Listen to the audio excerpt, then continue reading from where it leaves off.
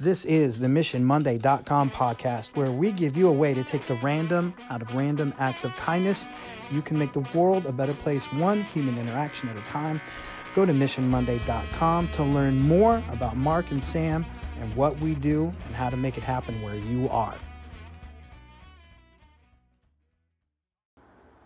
Mission Monday family, what compliment has meant the most to you?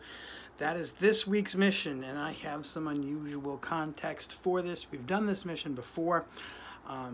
However, I realized I had one that I wanted to share. So I put a teaser out there. It's a picture of me. I'm holding somebody up in the air. I'm going to tell you how this came about. I used to have a habit that I would sneak up behind my friends, grab them around the waist, and turn them upside down and shake them up and down.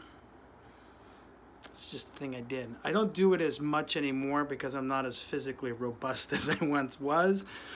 But one of my friends, Vicky, recently shared a picture from 8 years ago where I had done this to another one of my friends who also follows us on Twitter, Dr. J. Dostal. If you guys don't know Dr. J. Dostal or you haven't seen the picture, he and I are not in the same weight class. He is what I would term a substantial man. But I managed to get my arms around him, turn him upside down, hold him up in the air. And I remember, I think it was Vicky had snapped a picture of this on her phone, and she looked at it later and she said, "That picture looks photoshopped." What compliment has meant the most to me? That might be up there, that I engaged in a physical feat of strength so unbelievable that it looked photoshopped. So, hey Vicky, thanks. Hey Jay, thanks.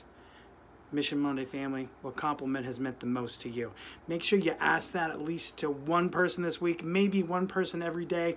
Be ready to share what yours is as well. And also be cool if you went to missionmonday.com. And I love you guys.